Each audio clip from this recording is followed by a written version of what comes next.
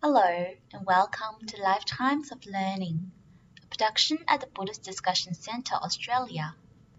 In our podcast series, we will be discussing the teachings and principles of Buddha Dharma, which is just as relevant today as they were 2,600 years ago. In this podcast, we will cover a Dharma teaching titled The Expedient Study of Chan. Wherever you are, we invite you to bring your mind inside and listen to the teachings of the Buddha. Namo tassa bhagavato arahato samma sambuddhassa. The Expedient Study of Chan by Venerable Pai Sen. The practice of Chan through seated meditation. The human body performs a great many different actions. Generally speaking, however, this may be reduced to the following four basic types: walking, standing, sitting, and lying. When speaking of the diligent practice of Chan, the ancient masters would say, walking, standing, sitting down, or lying, one should not desist. From this, for once the practice stops, the opportunity is missed. Or again, no matter whether you're talking or sitting, your meditation should not stop. Speaking, silent, active, still, never let the practice drop. From this, we can see that Chan meditation can be practiced while moving around as well as sitting down. Here, however, I shall speak only of sitting, because it is easier for beginners to apply themselves to the study of Chan if they have first mastered the procedures involved in seated meditation. If they try to practice Chan without doing this, they will find it hard to compose their minds while moving about. They will not be able to sustain their practice when they are standing, and they will tend to fall asleep and dream if they practice while lying down. Therefore, the other three modes of activity, walking, standing, and lying down, are less suitable for the practice of Chan than quiet sitting. It is true that the masters of ancient times have said, the Buddha's name is not recited with the mouth. One does not practice meditation with the legs. But this was spoken for the benefit of experienced people who are well versed in the practice of Chan, or for old people whose bones are too stiff to allow them to sit for long periods. It was certainly not meant for the average beginner. So what I want to speak of here are precisely those methods and rules that need to be carefully attended to by anyone who has become interested in studying Chan and is just beginning to practice seated meditation.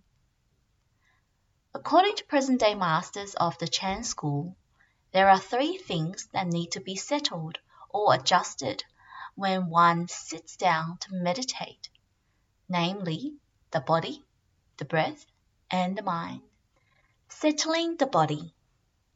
The procedures taught by the Chan school for adjusting the posture of the body are the first things the beginner should attend to when he or she sits down to meditate. Before seating him or herself, he should arrange a bench or platform about 2 feet square and 1 foot 2 inches high to sit on. On this, he should place a soft padded cushion to raise his buttocks 1 or 2 inches, so that the backbone may be kept straight while sitting. In summer, one should use a straw mat, so that the legs will not become stiff and painful after long sitting. When one sits on the raised seat, one must be careful to keep both legs crossed and not allow them to stretch out or hang down, for extended or dangling legs will be injured for long sitting. There are 2 ways of sitting with the legs crossed. One may have only one leg crossed, the half lotus position, or one may cross both legs, the full lotus position. How does one sit with one leg crossed? In this case, the right leg is bent and placed on the mat, and the left leg is then lifted up on the right leg. The heel of the left foot is drawn up close to the right-hand side of the lower abdomen, with the sole of the foot facing upwards. The distance between the two knees should be something over 1.5 feet, and one should sit up perfectly straight like a clock. This is the position called in the sutras Ardha Paryanka and commonly referred to in English as the half lotus posture. And how does one sit with both legs crossed? Here, one first lays the bent right leg on the mat and places the left foot on the right thigh, just as in the half lotus position. Then the right foot is also placed on the left thigh. If one has become proficient in sitting cross-legged, one can simply place the left foot on the right thigh, close to the right-hand side of the lower abdomen, and then place the right foot on the left. Then one is sitting in the full lotus position, in what the sutras call Shpriyanka and refer to as the auspicious position. One may also reverse the above procedure by placing the right foot on the left thigh first and then the left foot on the right thigh. This will produce the Kadrasana, the diamond, thunderbolt, or adamantine posture, also called the Mara crawling posture. Either the auspicious posture or the Vajra posture may be adopted, depending on one's inclination. In Tibetan Buddhism, these postures are known by slightly different names, but the lack of a uniform terminology in no way affects the basic idea. If one's legs are too stiff, so that one cannot get the feet up on the thighs, it will be sufficient to just cross the leg scissors fashion, or if old age or sickness prevents one from crossing the legs, it will be enough to merely sit up straight. But this kind of sitting cannot be kept up for too long at a time, so it is best to sit and walk and sit alternately. Then there will be no danger of harming the legs. In the meditation halls of Chan monasteries, however, everybody is obliged to sit in the lotus position, because the monks and nuns there live a communal life and are not free to follow their own personal inclinations. If it is winter and the weather is cold, one must cover the legs, once they have been crossed, with the lower part of a jacket, provided that it is wide enough, say 3 feet or so. If the jacket is too small, one may use a blanket or rug, or something of that sort. In any case, one must make sure that both legs are well wrapped up, for otherwise they might be adversely affected by the cold and develop chronic pain at some future date. Settling the breathing. Before sitting for an incense period of meditation, for example, for as long as it takes one stick of incense to burn away, one should practice circumambulation for the same length of time in order to exercise the body and mind. When one has been circumambulating briskly and in correct way to breathe, which is to exhale the bad air through mouth and inhale the fresh air through the nostrils. So in a Chan meditation hall, after the wooden board has given the signal to stop circumambulating and everyone has halted, the monk in charge will say, "First, breathe out sound twice, and then breathe in and out through the nose. Do not breathe through your mouth or you will injure the windpipe." But all this still only concerns the adjustment of one's breathing when one is active and moving about. And our principal topic now is the adjustment of the breathing during seated meditation. 4 different degrees of fineness or coarseness may be distinguished in our inhaling and exhaling. They are called windy, heavy, strained, and quiet breathing.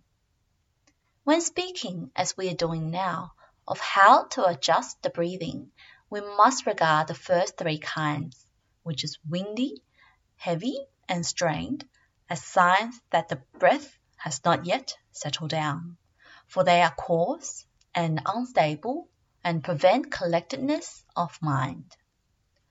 Only when the breathing is fine and subtle can we say that it has been adjusted or harmonized, and only then can the mind be stilled and the thoughts made clear, so that one is led gradually into practice of true meditation.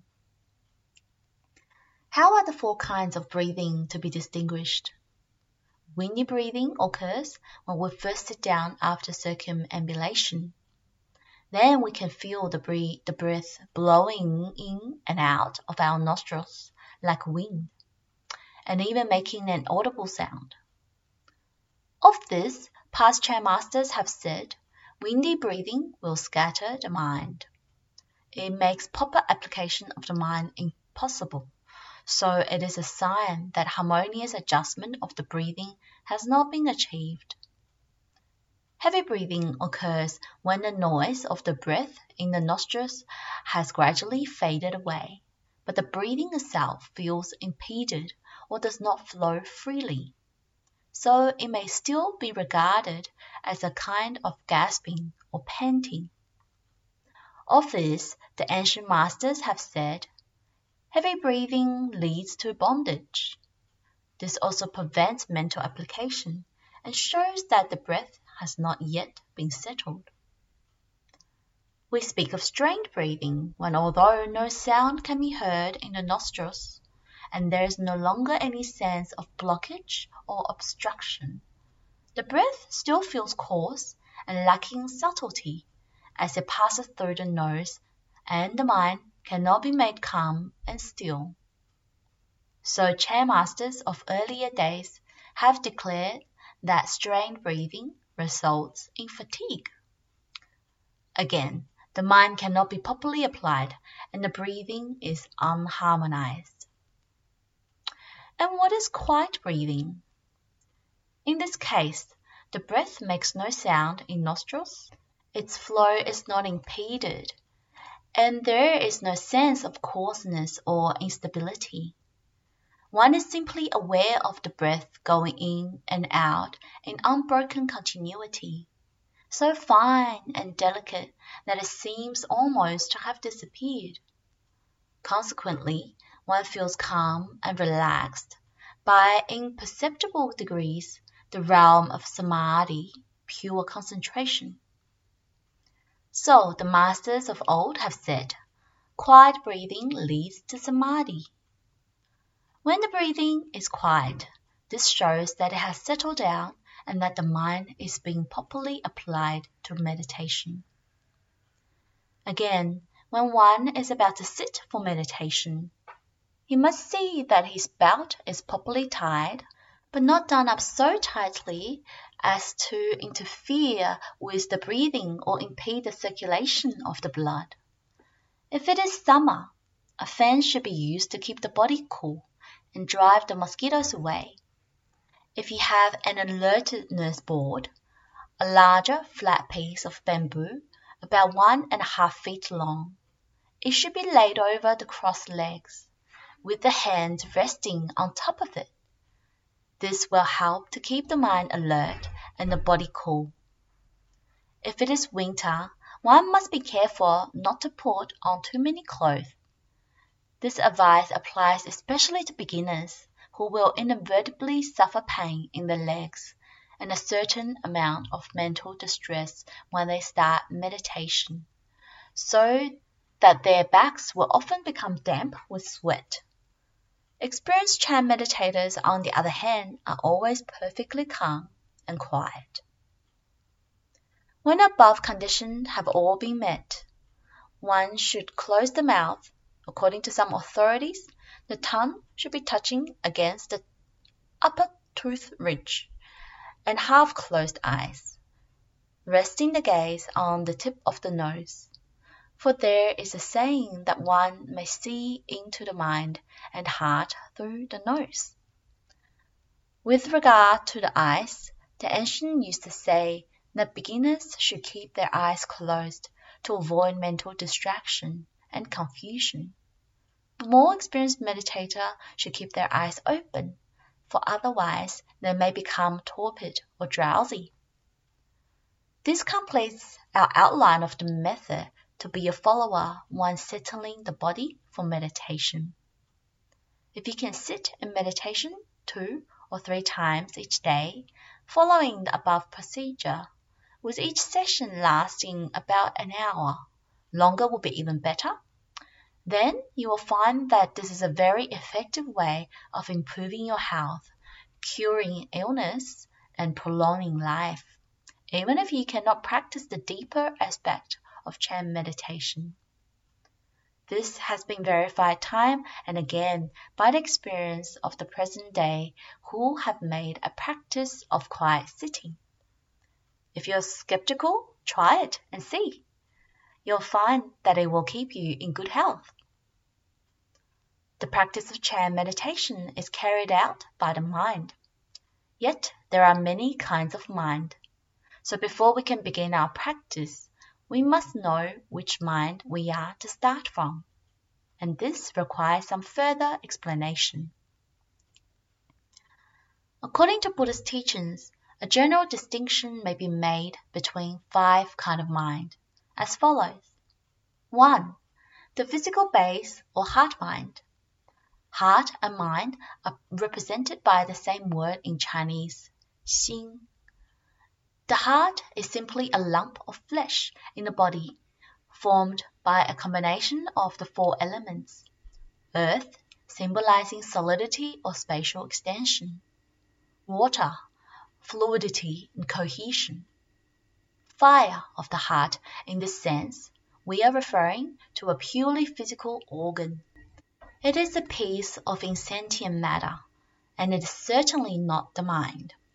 It is a great mistake when ignorant beings assume that this organ is their mind. The Surangama Sutra condemns precisely this error when it says, beings perverted in their views mistake mere matter for self. 2. The conditioned discursive mind. The mind, which is equivalent to the 6th consciousness or Manovijnana, consisted of the thoughts that arise in us in dependence of the 6 kinds of sense data. Its sole function is to reflect the phenomena that appear to the senses. It is present when sense objects are, and disappears when they are not. It has no being apart from them, for it consists of delusive thoughts. Alone, it is not the authentic mind. What a pity then that sentient beings make the mistake of regarding it as their mind. For as the Sutra of Complete Enlightenment points out, beings foolishly suppose that the shadows created by the 6 sense objects are the mind. 3. The appraising mind. This mind, the 7th consciousness or manas, is the mind with which we think, reason, and ponder. Its function is to consider and appraise unreal dharmas, phenomenal, while stubbornly clinging to a belief in their reality. When we persist in regarding the 5 aggregates, form of matter, feeling, cognition, mental activities, and consciousness that compose our body and mind as a real self, when we can see through nothing and are unable to lay down our affairs, it is all owing to the pernicious activity of this appraising mind. 4. The cumulative mind. This mind is the 8th consciousness, the alaya vijnana or store consciousness, which gives rise to all the phenomena of the universe that appears before us by accumulating As so many mental images, the faculties that make up our corporal existence, the vessel, that is the material cosmos, and the seeds of continued becoming planted by our activities. This mind is the primal foundation of the universe in which we live, and it has both a real and an illusory aspect. As the awakening of faith indicates when it speaks of Laya Vijnana as being made up of suchness, reality, and ignorance, illusion, in combination. 5. The true and enduring mind. This mind is our nature, an innate endowment. It is firm and true, and neither arises nor perishes. Because it cannot be tainted by delusive thinking, it is said to be inherently pure, because it is by its very nature possessed of all virtue and truth. It is called the womb of the Tathagata Garbha. Such terms as true suchness, Buddha Tathata, the Buddha nature, the Dhammakaya, the true nature of things, Bodhi Nirvana, ultimate reality, and Pajna all refer to this true mind with which we have been endowed from the beginning. The names differ, but essential meaning is the same. According to Trunmi, the fifth patriarch of the Huayan or Avatamsaka school, all beings have this true mind whose nature is emptiness. From the beginningless origin of things, it is intrinsically pure, bright, and unclouded, luminous with the intelligence and eternal wisdom, outlasting the inexhaustible future. Call the Buddha nature or the womb of the Tathagatas, or the mind as ground of all things. It was this mind that the Bodhidharma transmitted when he came to China. From these 4 kinds of breathing, then we can see that beginners in meditation must learn to quieten their breathing, which has been settled and made harmonious. It should be noted that this adjustment of the breath for Chan meditation is not the same as breath counting techniques used in Tian Tai schools, Samatha, Vipassana, mental stillness and insight method. In the latter case, the breaths are counted mentally as they go in and out, starting from 1, going as far as 10, and then beginning over again from 1, or else counting up to 10 and then back again from 10 to 1, and so on. This technique of counting the breath was popular in China during the Wei, Qing, and Northern and Southern Dynasty period, and is called in Sanskrit Anapanasati or Anapanabhavana. It is an Indian form of meditation, and is also often used when practicing Samatha Vipassana according to the Tian Tai method in Chan meditation. However, the breathing is quietened solely as a means of calming the mind. It has nothing to do with insight meditation. So the ancient masters have said, if the breathing is settled, evils will cease to arise, and the mind will easily become concentrated. This then is how beginners in Chan meditation should learn to adjust their breathing. This technique has much in common with the Anapana method, despite the basic difference mentioned above, and it is helpful to compare it also with the breath counting procedure as seen out in Tian Tai school's Little Samatha Vipassana, also called Samatha Vipassana for beginners. When the legs have been covered, one should sit with the body perfectly erect. One must not lean forward, for then one is likely to go to sleep. Nor should one lean backward, for that would cause the breathing to quicken and become tense. Nor should one incline to the right or left, and above all, one should not lean the back against the wall. for this may lead to hemoptysis if kept up for too long. The backbone must be perfectly straight, with the neck lightly touching the back of the collar, and the shoulders level. The hands should be placed in the lap, with the palms uppermost and the right hand resting on the left. Or else one may lay the left hand on the right. They should lie flat, one on the other, with thumbs touching, and should rest on the calves of the legs just below the navel, but not too close against the body, lest the circulation of the blood be hindered. Before sitting for meditation, it is best to eat neither too much nor too little. One should stop when one feels about 3/4 full. Too much food will make the body feel heavy, and the breathing become strained. The circulation will be impeded, and many difficulties will arise during meditation.